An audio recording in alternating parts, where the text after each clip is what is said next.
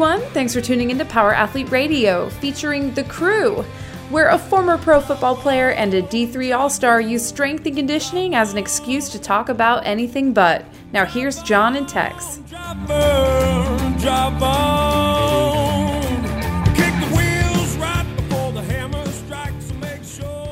So, Mr. McQuilkin, how you doing today? Great, man. I'm quoting heavyweights. You know when I do that, it's a good day. You still haven't seen it, have you? No, I still haven't seen it. I know we might have to just... It's a very family-friendly, Ah, summer-oriented flick. so my kids don't want to watch TV. They just That's want great. to. They just want to watch YouTube videos.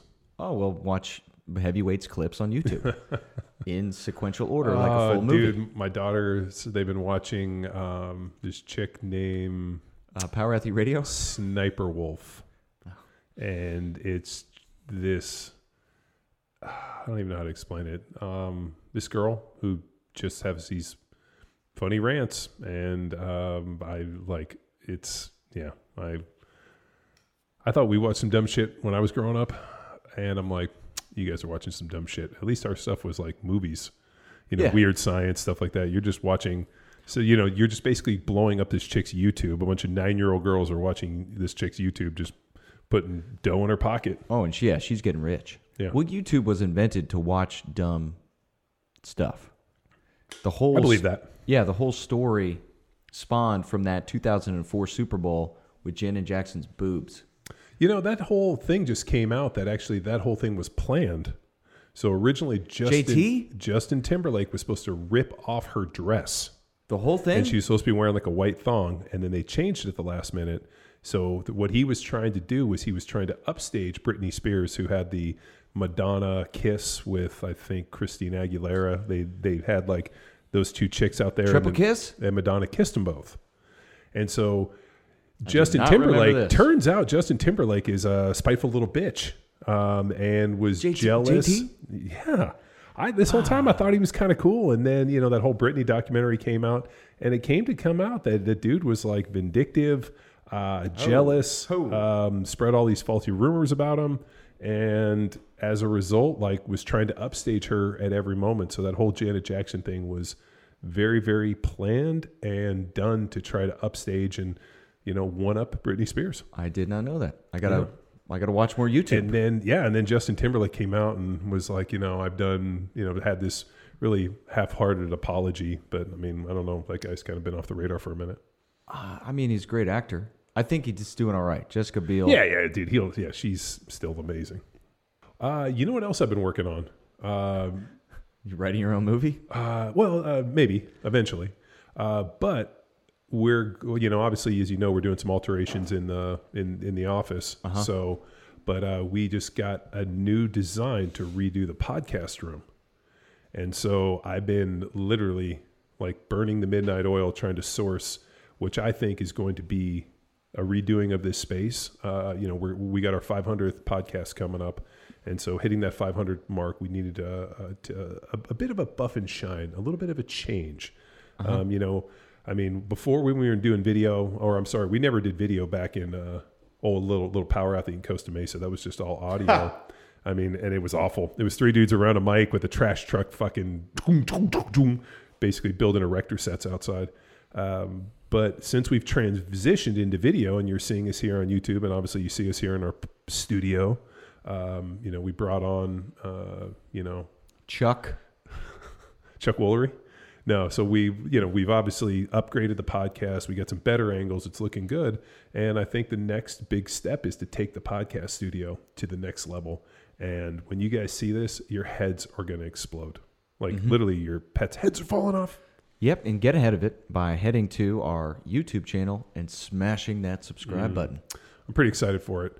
So I had to put in an order yesterday for a new sign. So we're going to, new signs going in.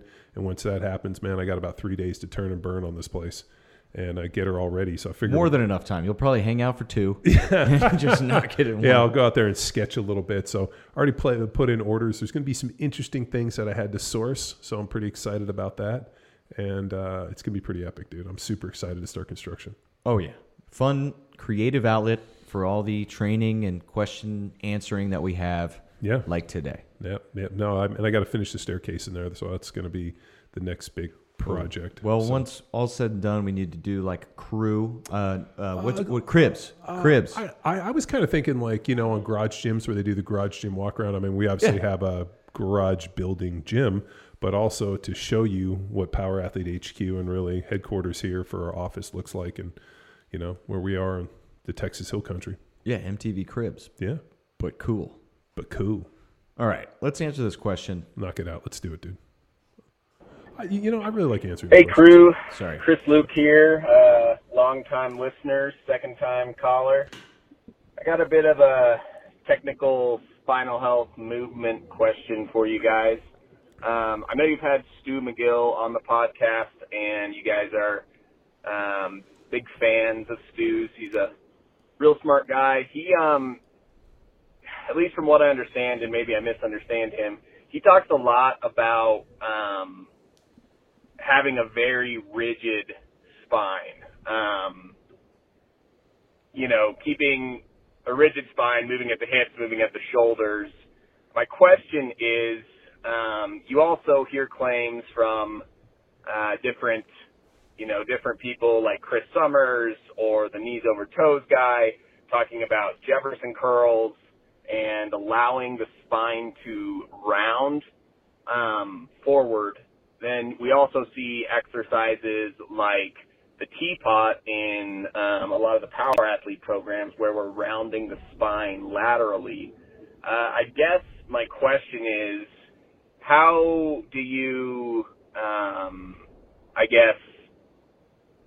justify the spine rounding versus not rounding the spine?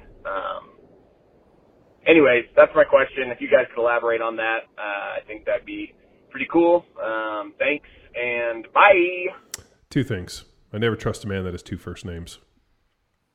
For Chris Luke, I don't know. It's my virtual training client, John. And then the other piece is when somebody uses the words, how do you justify?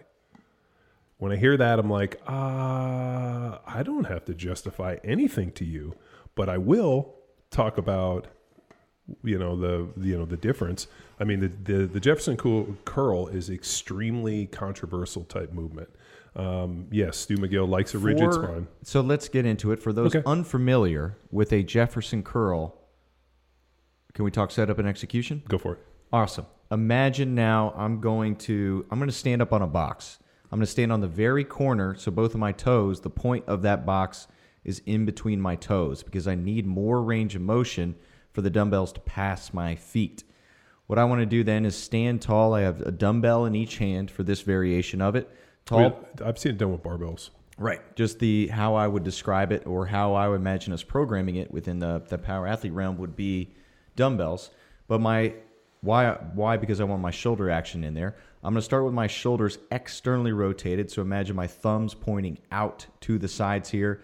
Tall, pretty posture, dumbbell on each side. I'm going to initiate my spine action with my neck, my head. So I'm going to tuck my chin to begin. And as I'm aiming to curl one vertebrae at a time, my shoulders will internally rotate and I begin to protract away from my spine as my spine is reaching down, aiming to have these dumbbells travel in a straight line going down from my hips to my legs and eventually past my feet. And I'm almost bent over with a curled spine, keeping my chin tucked. The curl now, as I'm going to curl up, I'm going to have hips in a neutral position, aiming to only move my spine, reversing this action, stacking my vertebrae one at a time, returning to tall, pretty posture, and then externally rotating at the top, returning to a good formal shoulder and spine position. We can do that with weight. We can do it without weight. Maintain a slight bend in the knee. And the objective is to have your whole posterior chain pulling through. So you're tapping into, yes, your calves, to your hamstrings, to your glutes, all the way through up your spinal erectors. So not just the back here. It's that whole posterior chain backside. In this, how I would coach up the Jefferson curl, we see people F it up by straight knees. We see people F it up by lifting their chin and looking up as they're going down. I'll think of a few other faults that we see within that, but just how it's been coached to me, and then I've coached through to athletes. What do you think the benefit of it is? Stability. So actually returning your spine to good posture. I like to apply it to athletes. Imagine the infinite imperfections that happen within sport, where we say, all right, rigid spine like Stu McGill with our athletes, but then you've played in the complete chaos that is a field court sport. We have to then maintain or return to a good spine position. This is a controlled way for us to do that through the sagittal plane. So when you're doing the Jefferson curl, what are you using, like 600 pounds? I would probably any range, which you can control the action, nice and steady controlled. It could be 10 pounds or it could be up to 100 pounds if you're able to control it. It's a lighter weight that's a mobility, kind of a stretching with weight, almost like a mobility exercise to teach greater connection with the spine going through the different rounding positions and helping to get back into a more stable neutral position. Through your range of motion. Okay. As an individual. So we're not programming like 600-pound Jefferson curls, and we're also not putting the bar on the back asking somebody to do that cervically loading their spine with 500 pounds and doing a Jefferson curl. Cervically loading, John, that's a good point. No, we would not ask them to do that. Okay. So the fact that our listener or our question person is confused with the fact of like a kind of a strength mobility thing that's really, used by, like you said, Chris Summers, and for high-level gymnasts who base their entire training on basically stability and isometric contraction, smaller dudes, task-specific tension, very dynamic in nature, and also very, very high-level athletes opposed from people who are going into the gym and putting a heavy bar on their back, where the one place you don't want to have a ton of spinal movement and you want to have a nice rigid spine. The way Stu McGill describes the spine is there's, discs and tendons and, everything around it are like steel belts. And that if you can create a good rigid spine, you can transfer force under load, like with a deadlift and with a heavy squat. Now, what people forget all too often is that if you want to lift heavy weights and survive them, you have to have an extremely rigid spine. So while people like Chris Summers are training gymnasts, which is dynamic in another way, those guys are not going in and banging heavy weights every single day. It's not like, hey, I'm a high-level Olympic gymnast and I just set the world powerlifting record.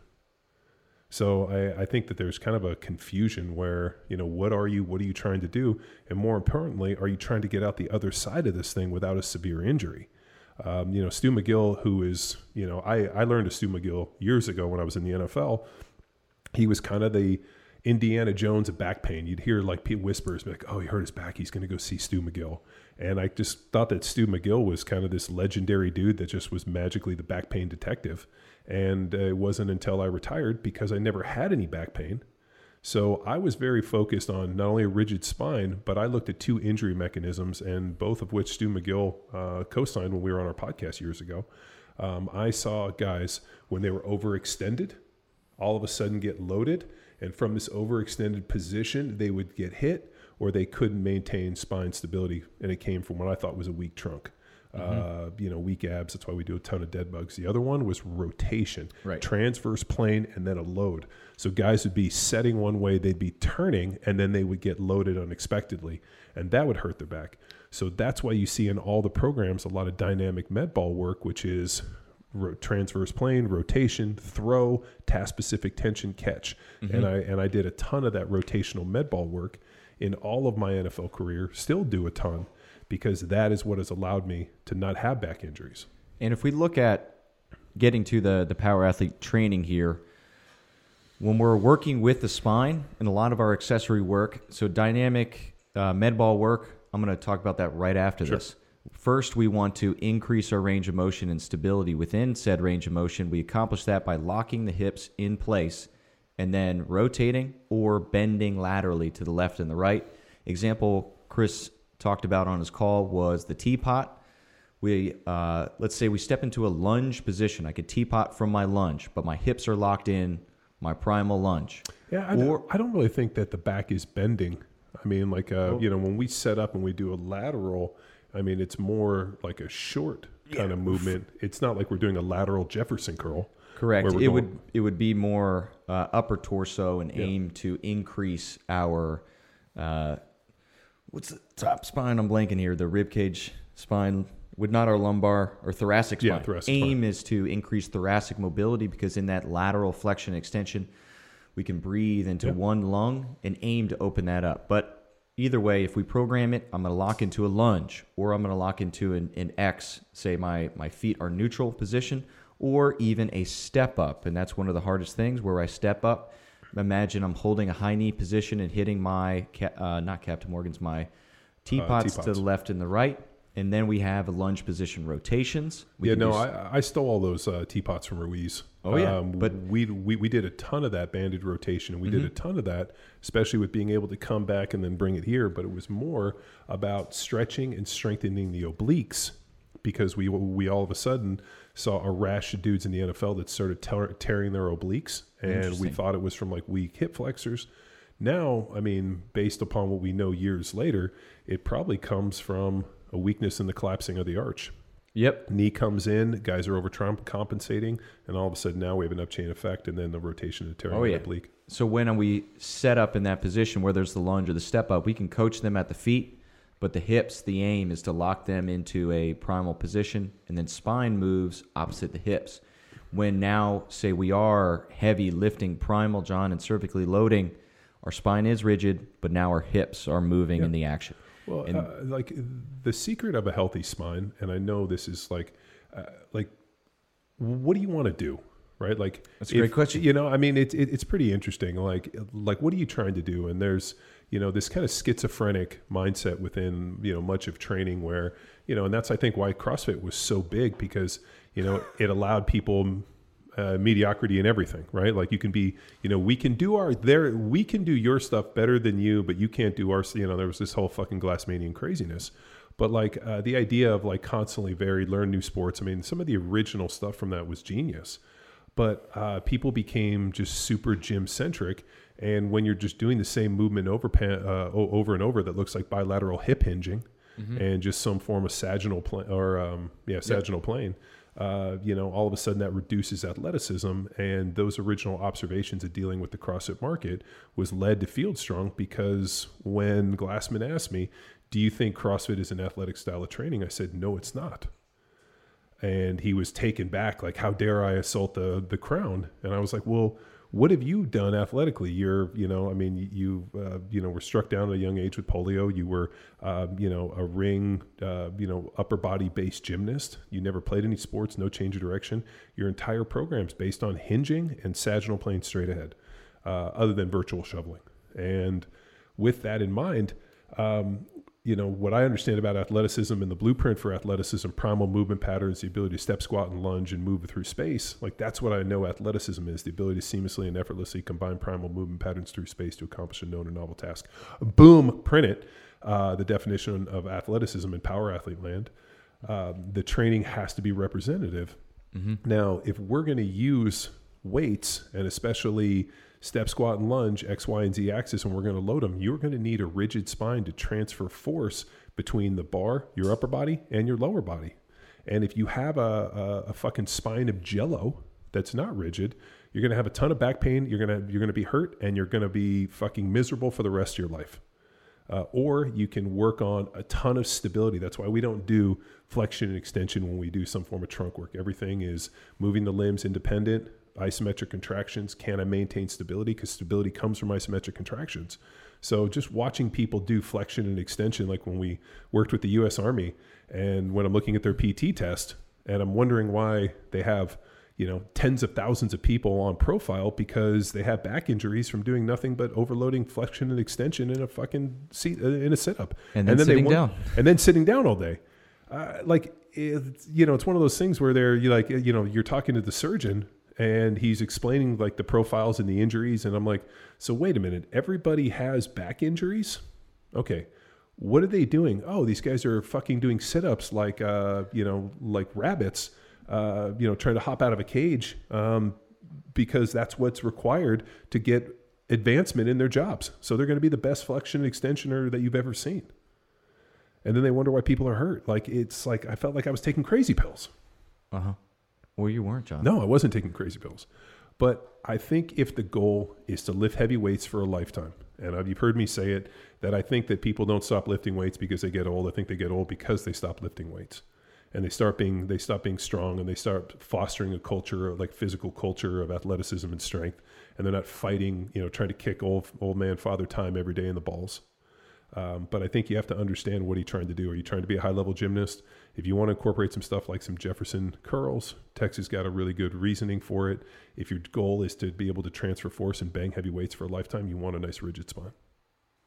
Yeah. And, I mean, I'm not afraid to mix that into some field-strong stuff, but you'll see it towards the end of the training. And not 600 pounds. And not 600 pounds. And also, I mean, let's do unilateral. Let's turn this sagittal plane into a multi-plane movement. How we would do that with the Jefferson curl is a single dumbbell in one hand, and then we're fighting against this rotation to maintain posture and movement through the sagittal plane, which turns sagittal plane into a multi-plane training. Well, if you're going to play sports, you're going to be on one leg. And there is a dramatic need for unilateral movements. But we have to balance that because we know that we can load bilateral movements heavier than we can single leg movements. Years ago, wasn't that long ago. Who do we have on our buddy who hated the back squat? Dr. Mike Martino. No, Boyle. Mike Boyle. Yeah, remember Mike Boyle, the death of the back squat? He was working with a lot of high-level hockey guys, and he found that there was less pain associated with doing single leg movements. So instead of basically putting these guys into torture and forcing them to do bilateral movements that put them into bad positions, he just had them do unilateral movements. Now, if he had been a little more creative with bars and setups and maybe, some box squats or different things, I think there's ways to mitigate all that stuff. But he didn't have time for that. I ain't got time for that bullshit. Let me just figure out how I can get the most amount of work done. And he found using unilateral movements were better for these individuals. Oh, yeah. But also hockey guys are on one leg a lot. So it makes sense. The time of year, if he was working majority of in-season training with these guys, they got, 70 some odd games, including playoffs. I'm not a hockey guy, I don't know. But that on top of the training that he was contracted to do, he had to find ways to still instill proper movement on top of the intensity of a game. And those guys are traveling and going hard. Yep. Outside of games. No, it's but yeah, I think it comes down to what are you training for, who are you, and what do you want to do? And I would argue within the power athlete realm, we encourage you, much like the old CrossFit deal where it's go play sports, encourage you to do anything and everything. Find out what you can't do because that could potentially lead to injury down the road. Try Jefferson curls, no matter the program. I had this conversation with my brother yesterday. So my brother, as you guys maybe don't know, my family lives in Southern California. They still do. My brother growing up was a really good tennis player. Like he went to the Nick Bollettieri Tennis Academy out in Florida. He was played doubles with Pete Sampras. He was a really good tennis player. And then he got to high school. My brother told him only wimps play tennis. So he started playing football. So so he's in his late or mid 40s, late 40s. He's older than me.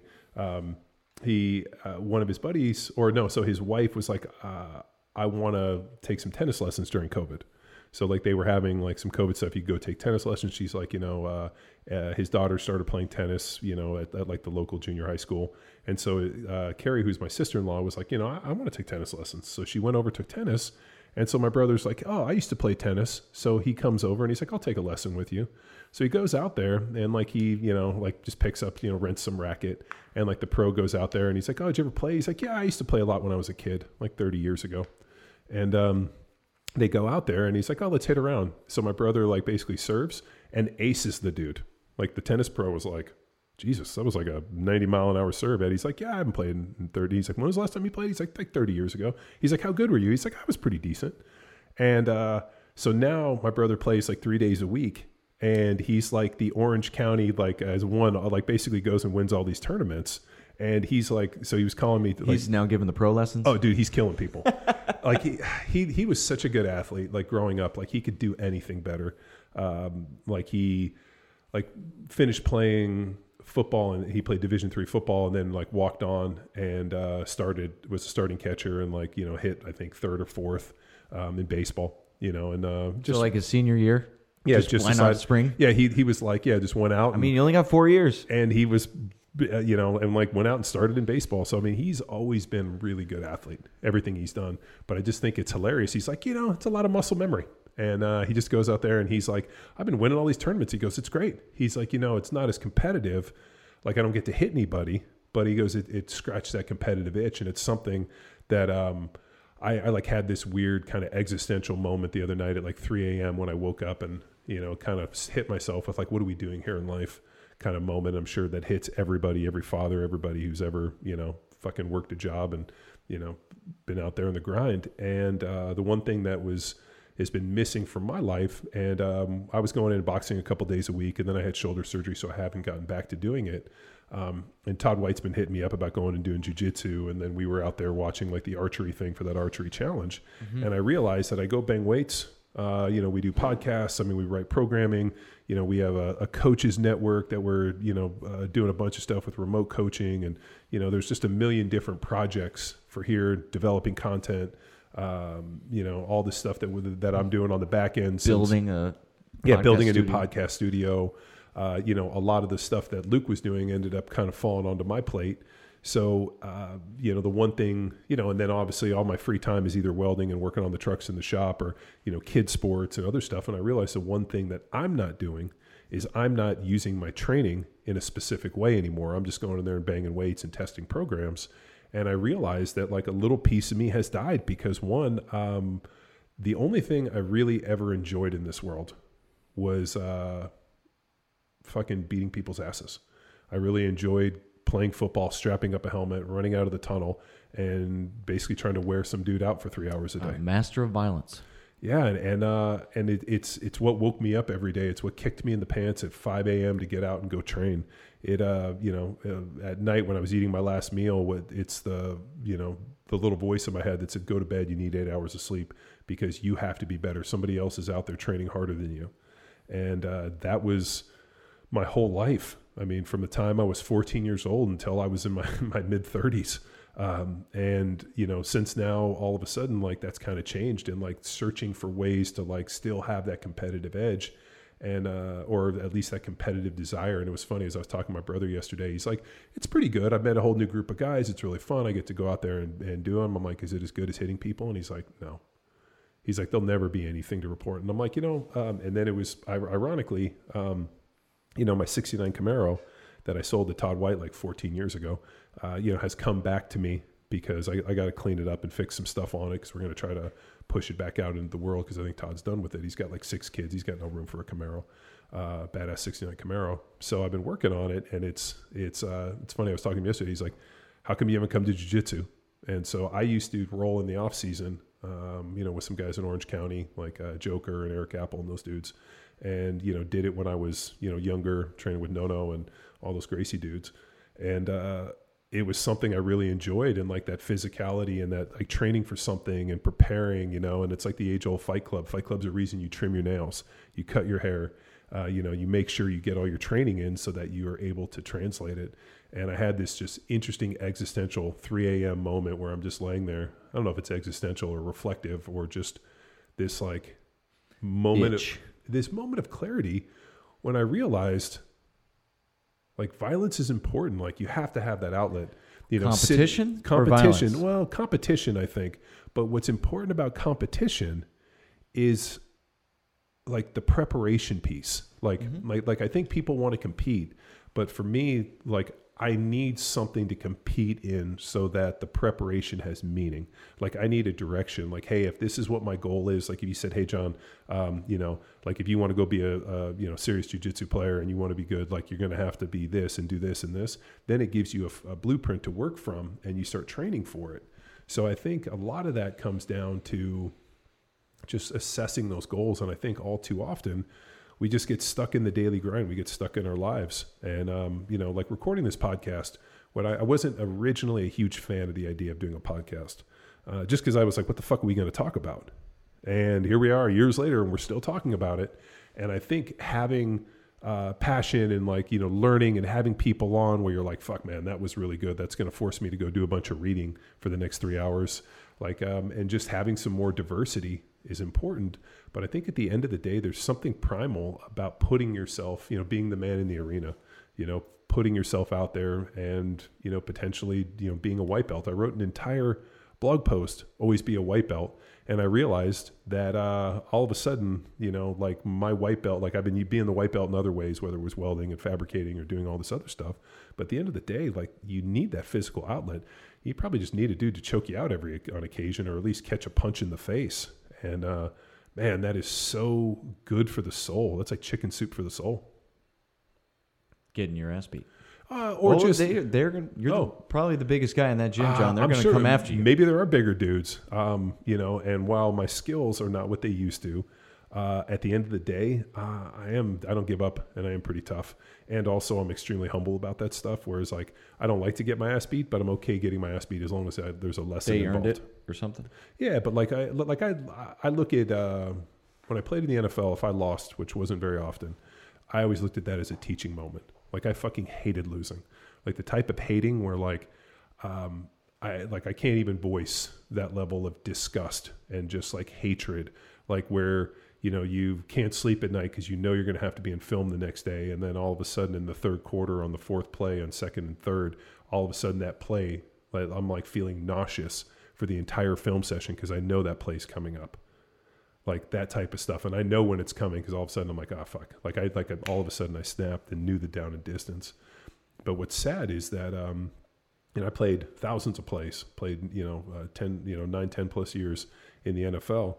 And the only plays I really remember are the mistakes, you know, like those are the ones because the level was so high of commitment that the only thing that was different were the mistakes, something out of the ordinary where something happened.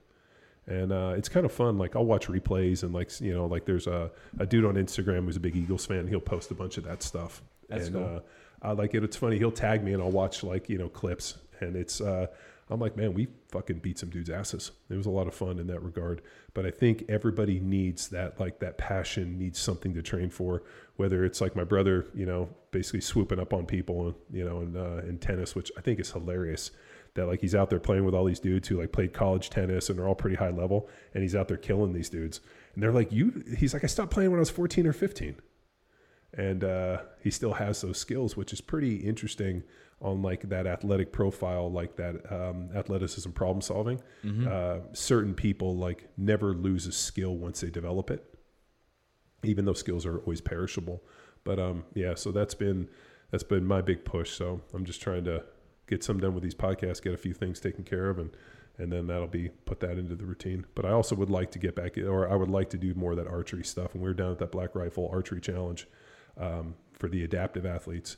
It was super cool to see like the level of precision, attention to detail, and like that level of commitment, and then being able to compete against people with it. And then, you know, it's kind of interesting when you shoot a gun. You get this instant feedback of where the bullet goes. You know, did I pull it? Did I this? You know, what did my grip look like? How did my draw look? And I think archery is even more so.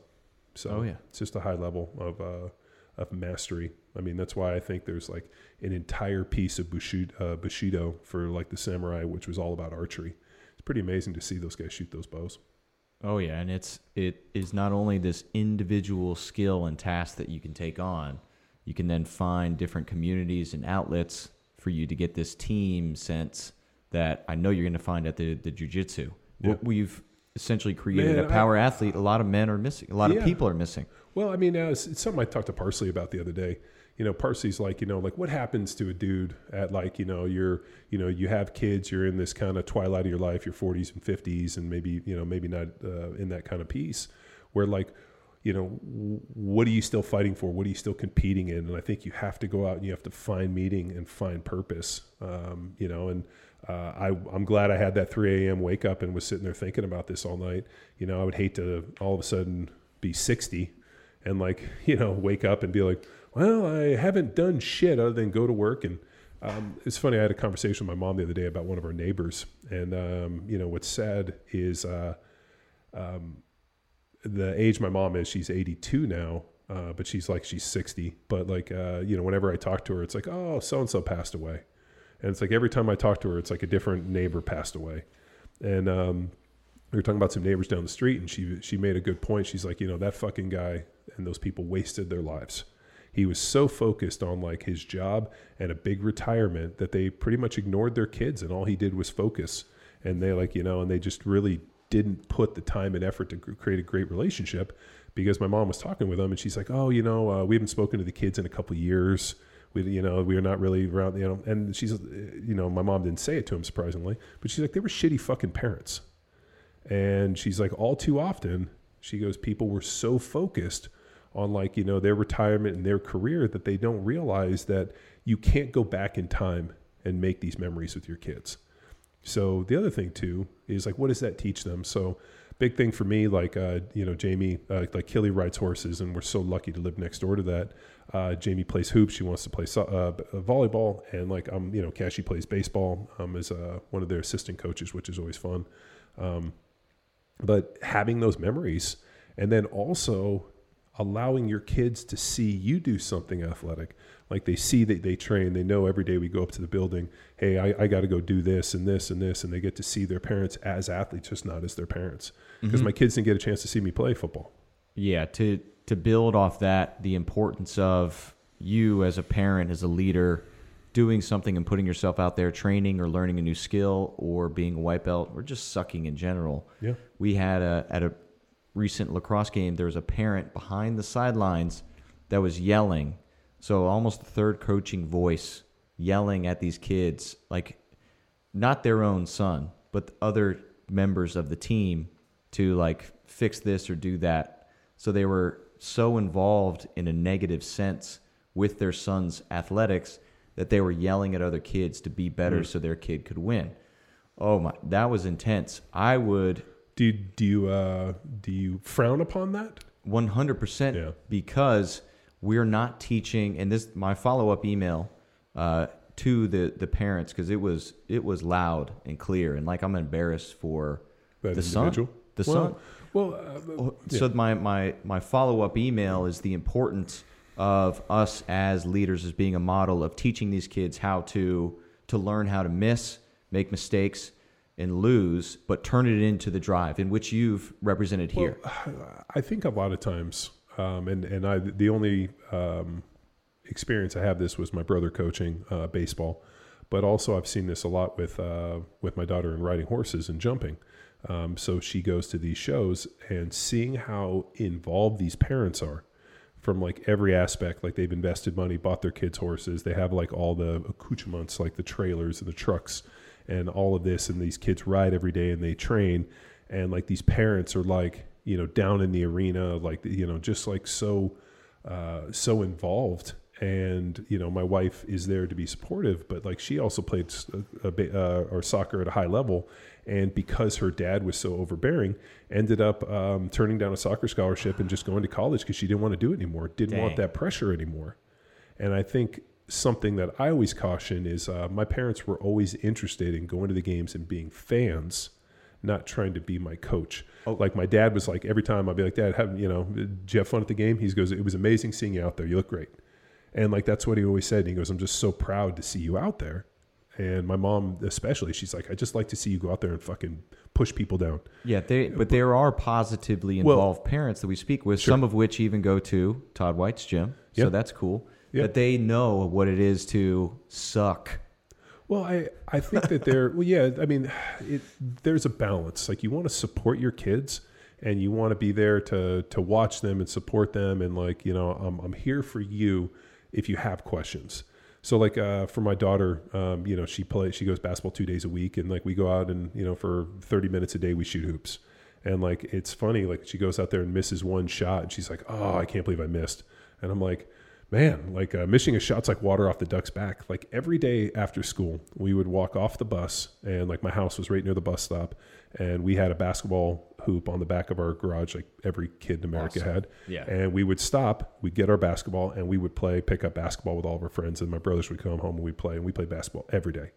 Like until people started driving and no longer needed to take the bus. So like middle school. But we obviously don't have that opportunity, so we go to Hill Country Indoor, which is just fucking amazing indoor. Beautiful. Yeah, it's this crazy mecca of sports. And she goes and plays, and like I try to just be like, hey, you look great out there. Don't worry, we're gonna keep practicing. You're gonna get better. And what's good is that the skills camp that she's playing in 2 days a week is all the kids, so she plays with the boys, and I think she gets super intimidated with the boys, which I think is funny. Why she wouldn't be, because she didn't have older brothers, and it's pretty interesting to see the girls that have older brothers aren't intimidated by the boys at all. And so I'm like, why are you intimidated of these boys? You go out and you play hoops with me. And she's like, well, you're my dad. So I think that it is an interesting balance where you have to listen to your kids and support them. But like the constant mentoring and coaching, I think I'm really just wonder like where that balance is. And at the end of the day, you don't want to be that parent who's reliving their failed athletic career, experience, trying to live vicariously through their kids. Because a lot of times, especially with some of these barn moms, they rode horses, and they wanted their kids to have this experience or this success that they felt that they never had. Mm-hmm. And so they really go all deep in this. And like my whole thing is like, so what are you guys going to do with this? How many people go to the Olympics? There's 4 people. All right. So what's like are there college scholarships? Like some, yeah. A few. I mean, but it's really like the pinnacle of this thing is like their pony finals. And I'm like, it's not like these kids are going to ride in the Olympics. There's like Bruce Springsteen's daughter with an unlimited budget's 29, and she's not on the Olympic team, and she has her own barn, like all of her own horses, and like has unlimited budget to do it. And, she's still not there. So I think, it's something they can do for a lifetime. But at the end of the day, like being able to do team sports, and, the girls go to gymnastics a couple days a week, which is good. But getting them involved, and then just having something that they can compete at for a lifetime. Like that's like that's something that's so sad about playing football, and that you're able to do this job, and then all of a sudden one day they slam the door in the face and you don't get to play that game anymore. Yeah, they decide. And, a lot of guys get into coaching. Like there's a ton of dudes I played in the NFL with that are in NFL and the coaching, and like, that's no life to lead. But I think there has to be some outlet. I really enjoyed boxing, and, like that piece needs to come back, but maybe get back into doing something more physical. Yes. And using this fucking training for something. I think that's a good place to end it. Sounds good. Thanks, Tex, for tuning in to another episode. Well, if people want to find training to then apply to something awesome that they want to do, where would they find said training? Oh, there's this amazing website you can go to, powerathletehq.com.